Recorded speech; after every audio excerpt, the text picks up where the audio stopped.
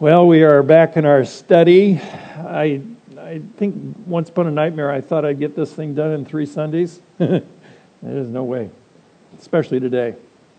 So, today in our slow study of the signs presented in John's Gospel, we are now at the 7th sign, the raising of the man from the dead.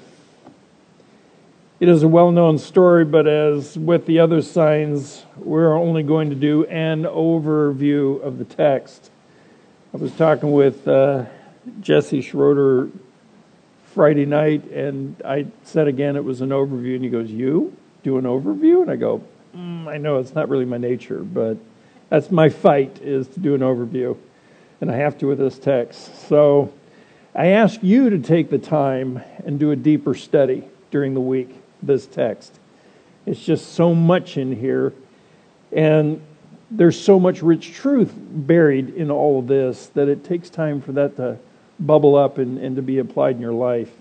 So as a reminder, just as John is presenting a series of signs in his gospel to bring first his disciples and then us to a strong point of belief and faith. Remember, in John 20:30 through 31, John helps us to remember, now Jesus did many other signs in the presence of the disciples, which are not written in this book. But these are written so that you may believe that Jesus is the Christ, the Son of God, and that by believing you may have life in His name. So far we've covered Jesus turning water into the best wine, healing a dying man, healing a paralyzed man, feeding thousands, walking on water, gives sight to the blind. Now we turn to Jesus raising a man from the dead. Now, this is not the only time recorded in Scripture that somebody has been raised from the dead. We find 2 events recorded in Luke 7:11 through 17, where Jesus raised a widow's son. Now, it was a completely unique environment that occurred. From Capernaum, Jesus was traveled to Nain to the south. Simple event, just to travel. But on the way into the town, out was coming a funeral procession. A son of a widow. Now, we don't have all the details, but you understand, too, that for the widow's son to die, it could also mean this is the end of her true family support. Her son is dead. And her being a widow, she doesn't have a husband. And in that culture, the strain on her and the risk for her being destitute would be high. So the young man died, son of the widow. And Jesus, in the procession, stopped the procession and raised him from the dead. And I love the phrase, and gave him back to the widow, his mother. Very intimate time, very personal. Again, Luke 8:40 through 56, you have Jairus, remember him? Leader of the local synagogue, 12-year-old daughter is dying. At that point, now you understand how the sequence goes, that's when Jesus was interrupted by the woman that had the extreme bleed. And literally interrupted his progression and his procession to going to this individual that's desperately needing help, who's at the point of death, and he turns and deals with and ministers to the woman with the bleed.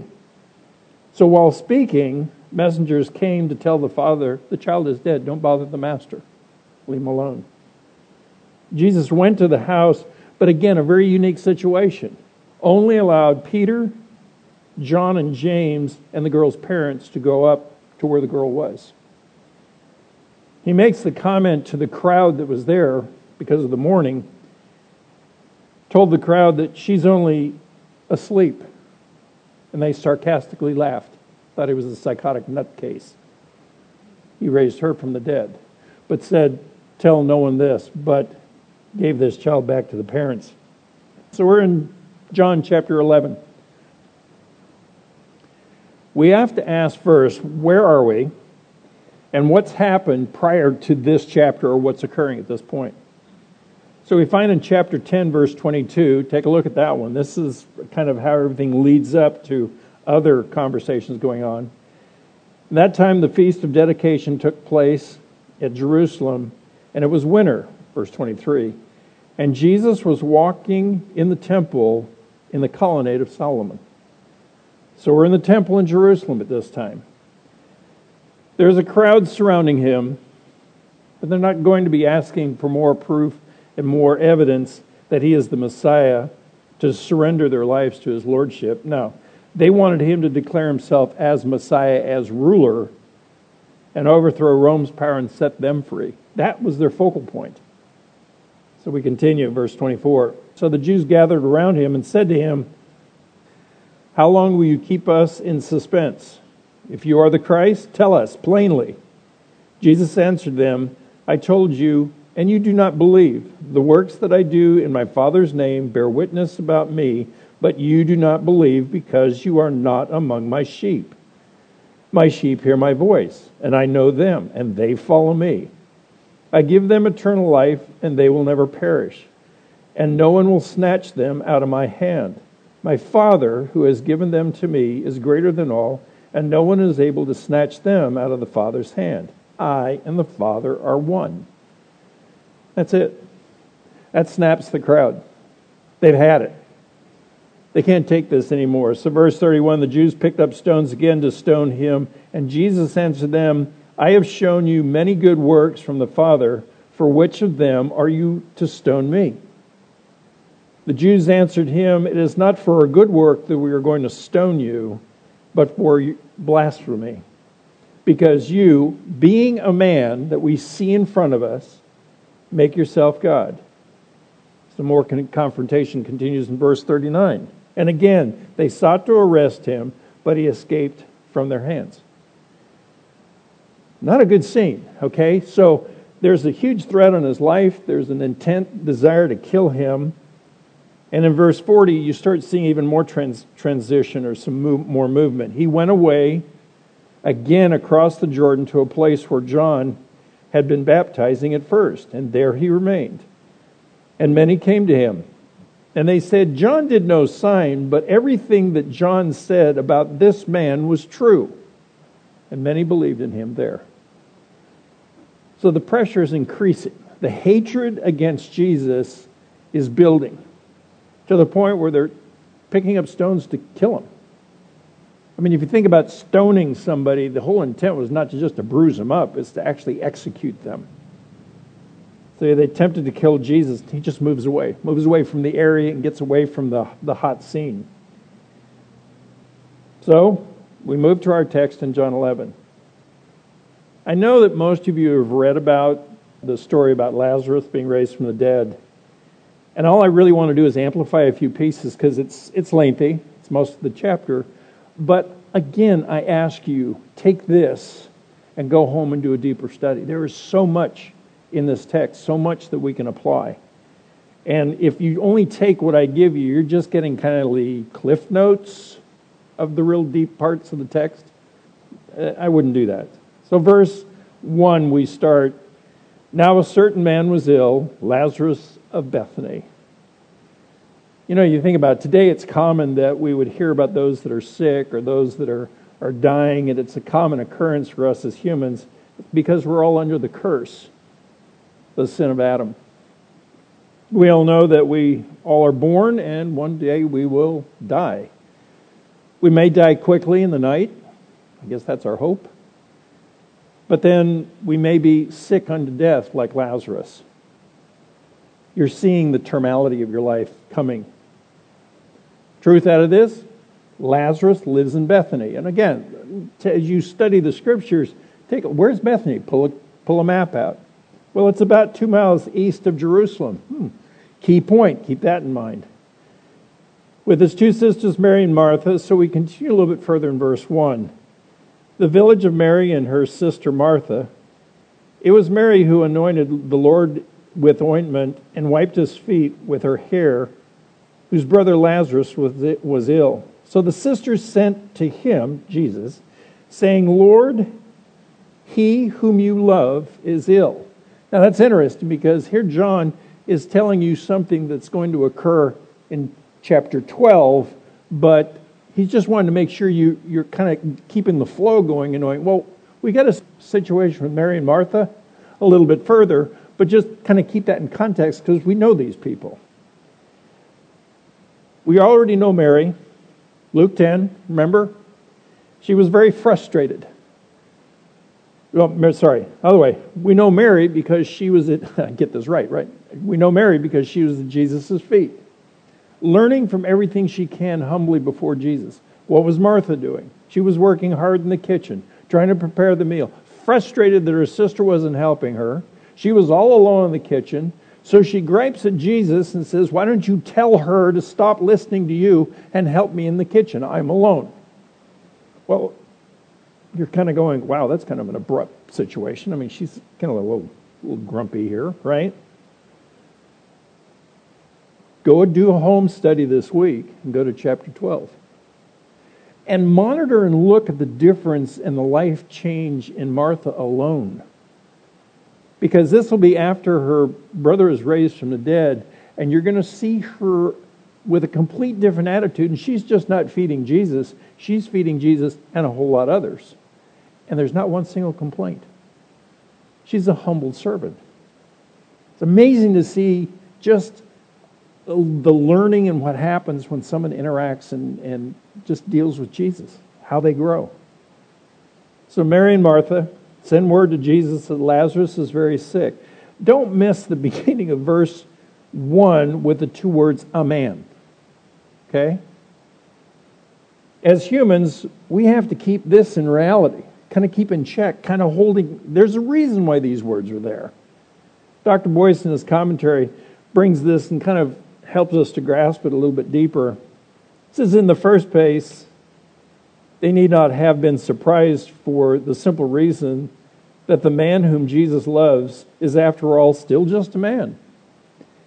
And it is in the nature of being a man to suffer bodily ailments. In one excellent sermon on this text, Charles Haddon Spurgeon wrote, the love of Jesus does not separate us from the common necessities and infirmities of human life. Men of God are still men. The covenant of grace is not a charter of exemption from consumption, rheumatism, or asthma. So let us learn from this and not be surprised when we or those we love suffer illness. The Bible says, in the words of one of Job's comforters, man is born to trouble as surely as sparks fly upward. It also says with absolute clarity, man is destined to die once, and after that face judgment. Hebrews 9:27. So Dr. Boyce continues. Moreover, we should not be surprised at illness, for we know that it often is God's way of speaking to our hearts and of leading us on in the Christian life. Ever think about that? We can also learn from the two sisters. And see, these are pieces, if you just kind of read quick, you miss it. Notice what the two sisters do.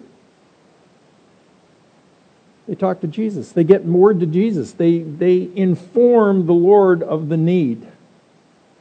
There are so many times when life hits hard that we do forget to go first to Jesus, as we should, always, bringing all things to Jesus at all times. The examples are many as we read through the Scriptures of the saints of God bringing their needs before God.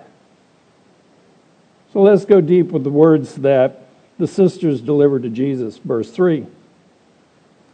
Lord, he whom you love is ill. Okay, here you go. As you go deep study, you start picking words up and you're going, wow, that's an interesting statement. Jesus loved Lazarus. It's more than they loved Jesus, but that Jesus loved them and Lazarus, their brother. Never forget in your distress and prayers that the Lord Jesus loves you. His love cannot be bested by any man. He is the Creator God. Again, quoting Dr. Boyce, it is that He who made us and controls all circumstances knows best and is well able to direct even sickness and death to His glory. Now hold this thought. For what's about ready to occur might shake you a bit. You go, oh, wait a minute, I'm missing something. John 15:13, keep this in your back of your mind. Greater love has no one than this, that someone laid down his life for his friends. That's true love. That's the love that Jesus has for Lazarus, Mary, Martha. Verse 4. But when Jesus heard it, he said, catch this. This illness does not lead to death. It is for the glory of God, so that the Son of God may be glorified through it. What? That's good? Is that the end of the story? Lazarus lives. We just move on, keep going? That's good, right? That's a good statement. We're in the clear? Nah, wait. There's more. The story, Lazarus dies. This is interesting. You're kind of, wait a minute, what's Jesus looking at that we're not always looking at sometimes in these great illnesses? We're not like God, for we do not know what lies ahead, and we do not understand the outcome.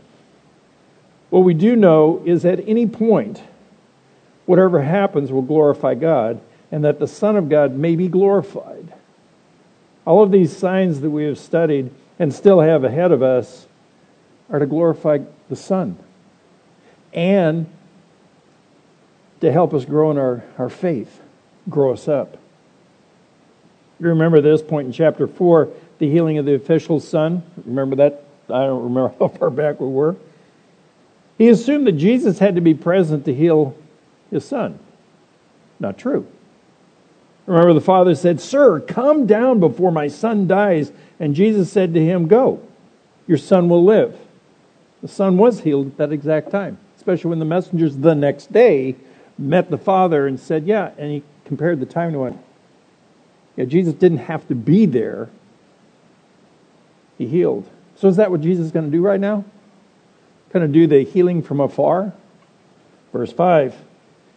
Now Jesus loved Martha and her sister and Lazarus. We've covered that. So when he heard that Lazarus was ill, underscore, he stayed 2 days longer in the place where he was. What? What? Why 2 days? Why longer? What? Now you're perked up, right? Now you're going, I gotta get going with this story. I was not expecting that. When I first read this a long time ago, I was like, wait a minute. This is like incongruent with what's going on. He delayed 2 days longer. Verse 5 prepares us for the reason that Jesus would delay. Love. He loved Martha, Mary, and Lazarus. He delayed to show his love. Again, Dr. Boyce brings a clean point. Sickness and death are not incompatible with Christ's love. True? We see here that love is connected to the delay. We have all experienced God's delay in the answer, but there is something that we cannot see in the delay, God's purpose. You ever gotten frustrated? You pray and no answer? Nothing? You get kind of like a silent area, what's the old phrase we used to say? Crickets? Is God not concerned? Well, from our perspective, our selfish perspective, we might come to that conclusion. That's not the conclusion. God loves us. And again, back to the point that Jesus loves, God's purpose in delays is multifaceted. We can't see all these elements. A delay will cause us to draw closer to Him, trust Him more deeply, seek His good, not our own. Some delays are long, but still, God's purpose is always to grow us and to mature us. Go back to Job in your thinking. Job's delay was long, filled with great suffering, and God was glorified. In all that we do, we're to glorify Jesus, not ourselves. Now that's hard because we're always checking ourselves. What's it for me? I think on Paul's thorn in the flesh, some kind of suffering. We don't really have a true consensus of what it exactly was, but 2 Corinthians 12, 7 through 10, Paul says, so to keep me from being conceited. Paul's already telling you right off the bat, this is the purpose. This is why he did this. For me to be conceited because of the surpassing greatness of the revelations, a thorn was given me in the flesh, a messenger of Satan to harass me, to keep me from becoming conceited. 3 times I pleaded with the Lord about this. He brought it to Jesus. That it should leave me. But he said to me, Jesus said to Paul, my grace is sufficient for you, for the power is made perfect in weakness. Therefore I will boast all the more gladly of my weakness, so that the power of Christ may rest upon me. For the sake of Christ, then, I am content with weakness, insults, hardships, persecutions, calamities. For when I am weak, then I am strong. That's reverse logic, isn't it? It's absolutely upside down. It's the upside down world. But that's true. When you're the weakest, what's it mean you're going to do? You're going to lean on Jesus. You'll surrender everything to Jesus because you're going, I got nothing. Actually, I do like those times when God does it in my life. I hate them. Okay, you got that, right? But I also love him because I know what he's doing. So Paul brought his suffering to Jesus, and the reply may not be something we would think of, but Paul was clear. Jesus said, my grace is sufficient for you, and my power, for my power is made perfect in weakness. That's usually not where my thoughts would go. I got to do something here. Back to our text in verse 7. Then after this, he said to the disciples, let us go to Judea again. Oh, that probably broke the ice, shattered the silence. The disciples said to him, Rabbi, the Jews were just now seeking to stone you, and you are going there again? We're missing something here. Did you not just remember what occurred in their desire to kill you, and we're going back? Let's think on this a little bit, Jesus. Let's have a little meeting, okay? Come here. Let's have a chat. No. So after 2 days more, Jesus breaks the mood and calls to go back to Judea. The disciples have a very logical response. I think it's logical. Why would you want to go back to the place they tried to kill you? What sense does that make to go right into the hands of the hateful leaders and the people? What are you thinking, Jesus? Missing something? They don't know at this point, but it is to bring glory to God and to the Son, and they don't understand what must occur, but in a short while they will. Not only what occurs with Lazarus, but what's going to occur to Jesus. Now, this is a condensed time period. As you're reading in John, especially if you read in Mark, you're going to realize there's a tremendous amount of text to cover this very short time period. But it's an intense time period. There's much going on. Jesus now explains why they must return, but he uses words that in their thinking means one thing, but Jesus means something completely different. Verse 9. Jesus answered, are there not 12 hours in the day? What are we talking about here? If anyone walks in the day, he does not stumble, because he sees the light of this world. But if anyone walks in the light, he stumbles because the light is not in him. After saying these things, he said to them, our friend Lazarus has fallen asleep, but I go to awaken him. Logical response. The disciples said to him, Lord, if he has fallen asleep, he'll recover. Now Jesus had spoken of his death, but they thought that he meant taking rest in sleep. Then Jesus told them plainly, Lazarus has died. And for your sake I am glad that I was not there, so that you may believe. But let's go to him. Time. Time is something that Jesus is talking about here. It comes and goes so quickly. So Jesus' reply starts with a question that everyone can answer. Are there not 12 hours in a day? Yes. Now what's the 12 hours? This is where you got to do a little digging. 12 hours in that time, the Jews divided the day in 2 equal parts. 12 hours, 12 hours. 12 hours day, 12 hours night. So it makes sense. He didn't say you got 11 hours, did he? No. He said you've got 12. Did he say you have 13 hours? No. He said you have 12. You have a limited. It's a tight boundary. So keep in mind that at that time, there's also very little artificial light. So he's using a very logical understanding. There's not street lights everywhere. There's hardly any light whatsoever. So when the sun's down, you stopped. Side note, Jesus' crucifixion.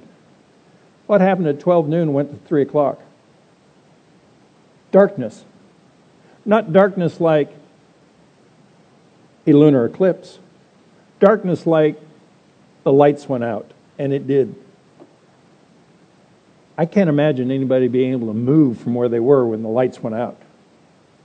What an impact. Lights came on, and Jesus made the declaration that it's finished. There is limited opportunity for work while it is still called day, so Jesus is presenting first a sense of urgency. And with the limit of time, then we also realize the time we have must be spent wisely. You and I don't know what our clock time is. Remember, Rick Holland a lot of times would teach us very simple. This is our expiration date is on our birth certificate in heaven. God knows our time. How many commercials have you heard this week that talk about do this, keep this, do this, exercise this, kill yourself over here? Really not. And you're going to live longer. Even people espousing. Does that get you one more hour? No, you will die right on time. Sorry. You'll make that time.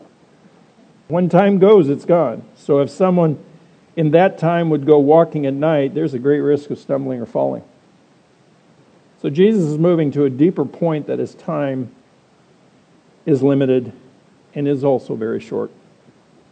Going back will mean his death, and he is fully aware of that fact. He's not deterred. He's moving to the cross. Verse 11. After saying these things, he said to them, our friend Lazarus has fallen asleep, but I go to wake him.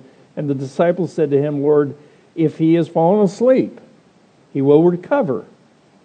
We don't need to go. Now Jesus had spoken of his death, and that they thought that he meant that it was his rest and sleep. Then Jesus plainly said, Lazarus, you see that? He's having to help these guys through. For Jesus and the believer, death is not something to be feared but understood as Jesus does. It is sleep. You ever thought of that? In God's perspective for the believer, death is sleep. It's not something to be fearful, not something to run, not something to be anxious about. It's sleep. I mean, how many of you gotten totally anxious because, oh my gosh, I got to go to bed in an hour? And you're up all night because you don't want to sleep. No. We go, sleep, yes! Oh, I hope it's a straight night all the way through. I don't want to wake up those 5 times. Yeah, I hit a bump on that one, didn't I? It's temporary. Only a marker of a transition of eternity with Jesus our Lord. That's all it is. He tries to convey this, but the men think that Lazarus is sleeping and everything else will be fine because he's going to get better. He's on the mend. This is great, good. Because when you're sick and you sleep, your body recovers. But what comes next hits them. It also hits us. We're not understanding what can occur. Verse 15. And for the sake I am glad that I was not there, so that you may believe. But let us go to him.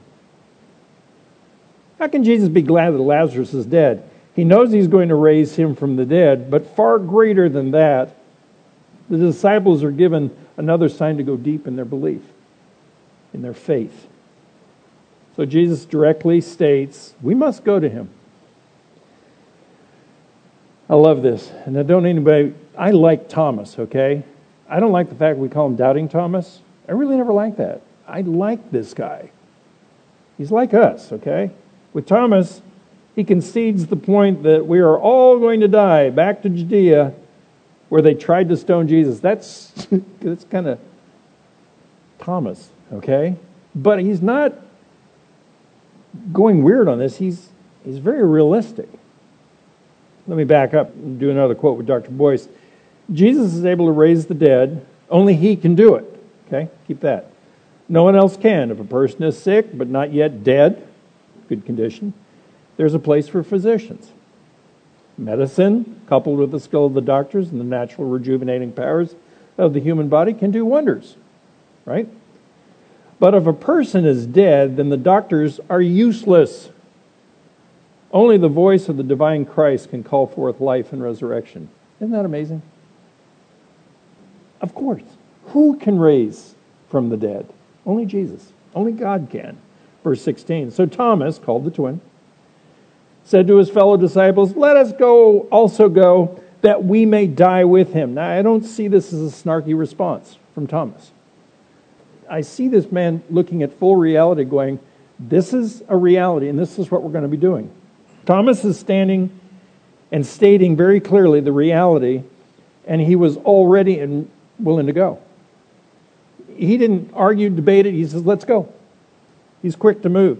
He's not resisting, but putting the fact straight that they are intent on killing Jesus, and they will be just as intent on killing his followers.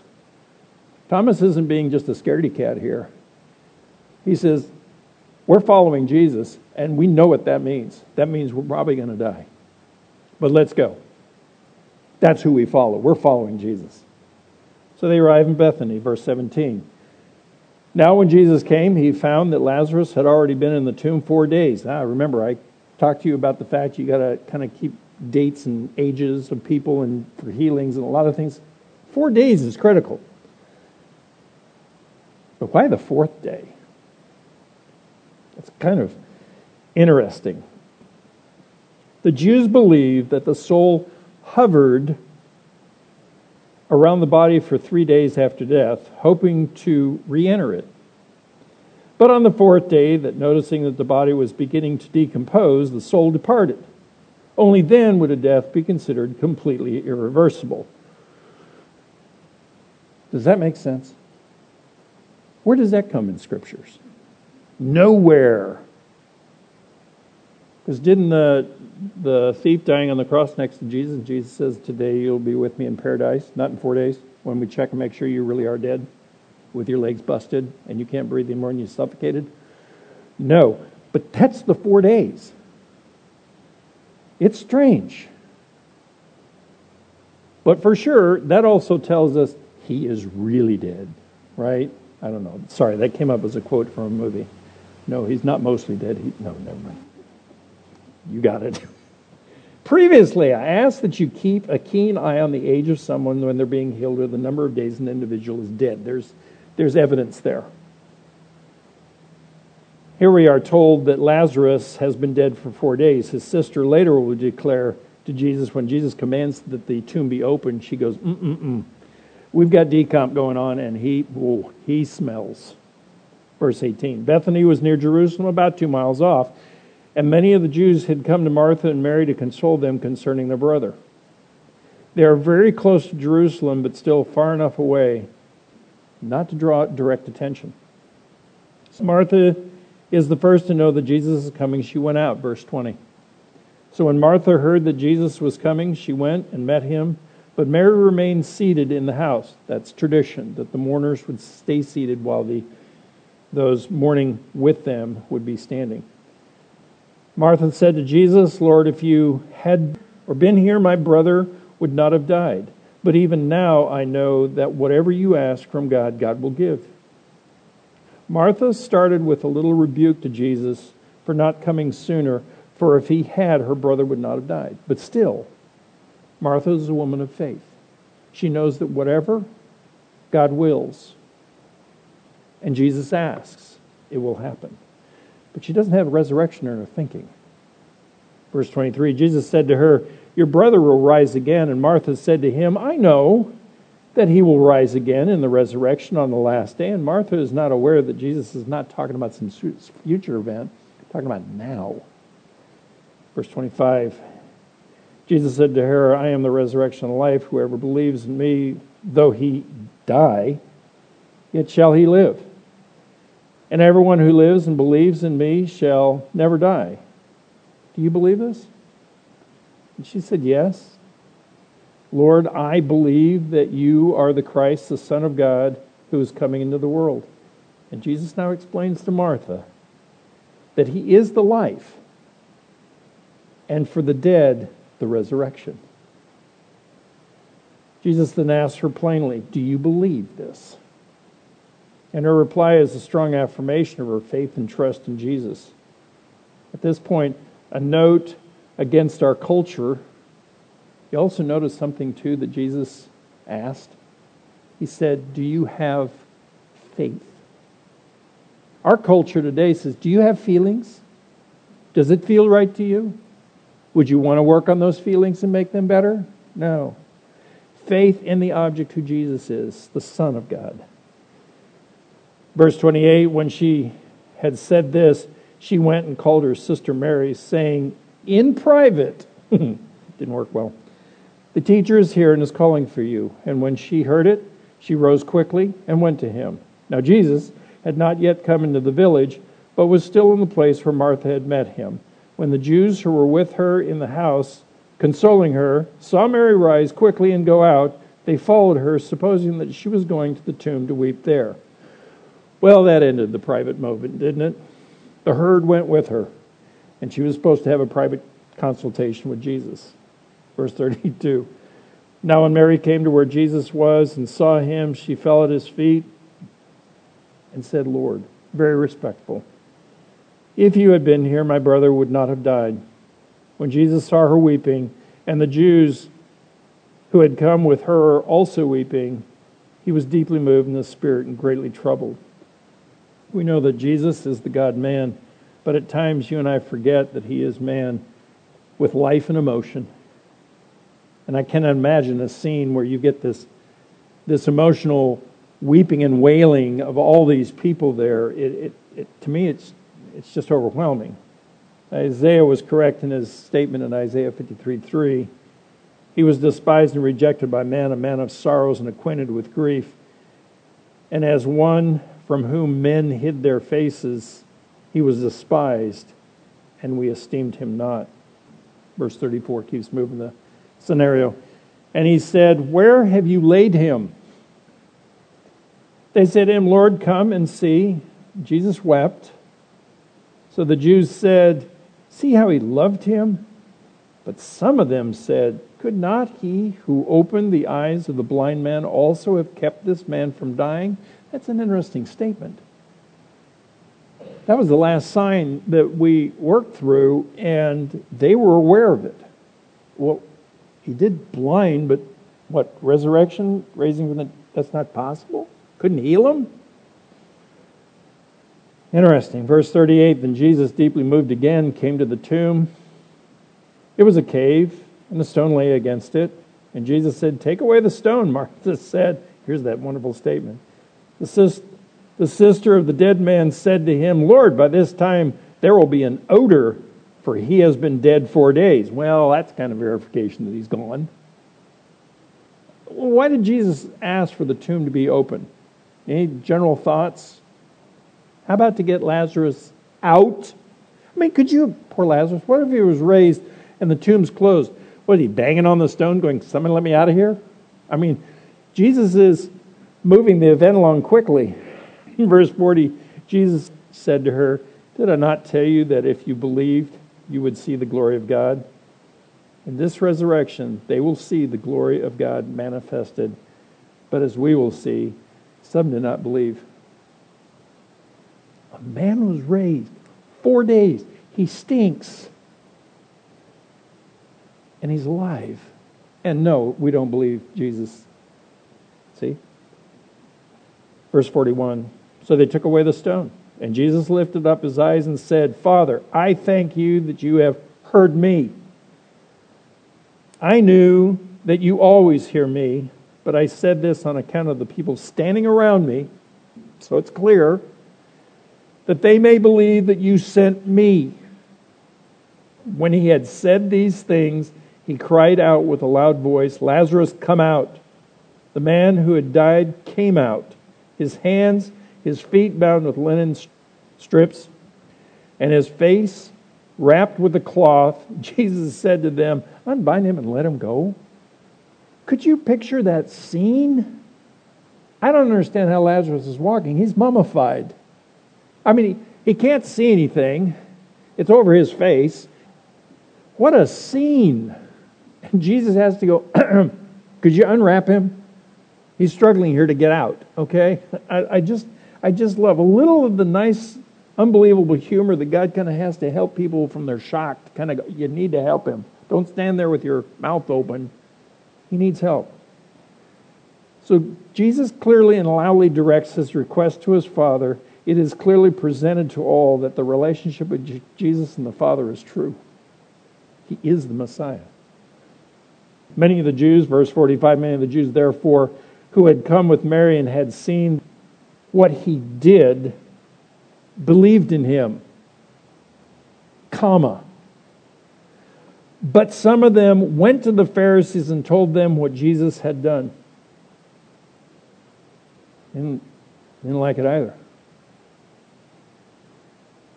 You know, we know that the story continues as the religious leaders are now at a breaking point with Jesus.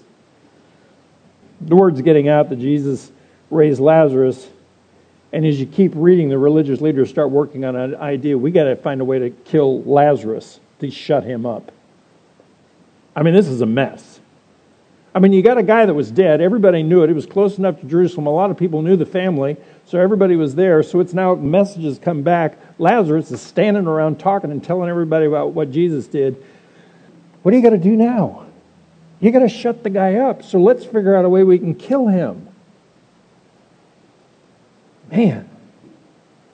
So what do we take away from this brief overview? Jesus has the power over life and death. He is able to heal those he chooses. He is able to raise from the dead those he chooses. So what's our part? Trust in him fully that his plan, though we may never see or understand it in our lifetime, is perfect based on his love for us and his glory. It's not about us, it's about the Creator God. His delays in our lives is for his purpose. So what do? Seek his will and strength to endure. Jesus told Paul, my grace is sufficient for you. Do you believe that?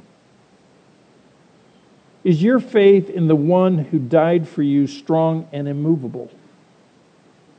Trust him completely and live not by your own strength. Let's pray. Jesus, you are very strong in helping us to understand that, one, time is short. None of us know the day or the hour. So we need to be ready and at the task of doing your will at all times. Help us to see, too, through this complete text that when the hard times hit, our health fails, or there's death that's close to us, we don't put up our hands and just wonder what in the world is going on. We know it's your purpose, it's your will, it's your desire, it's your plan, it's not ours. As humans, we struggle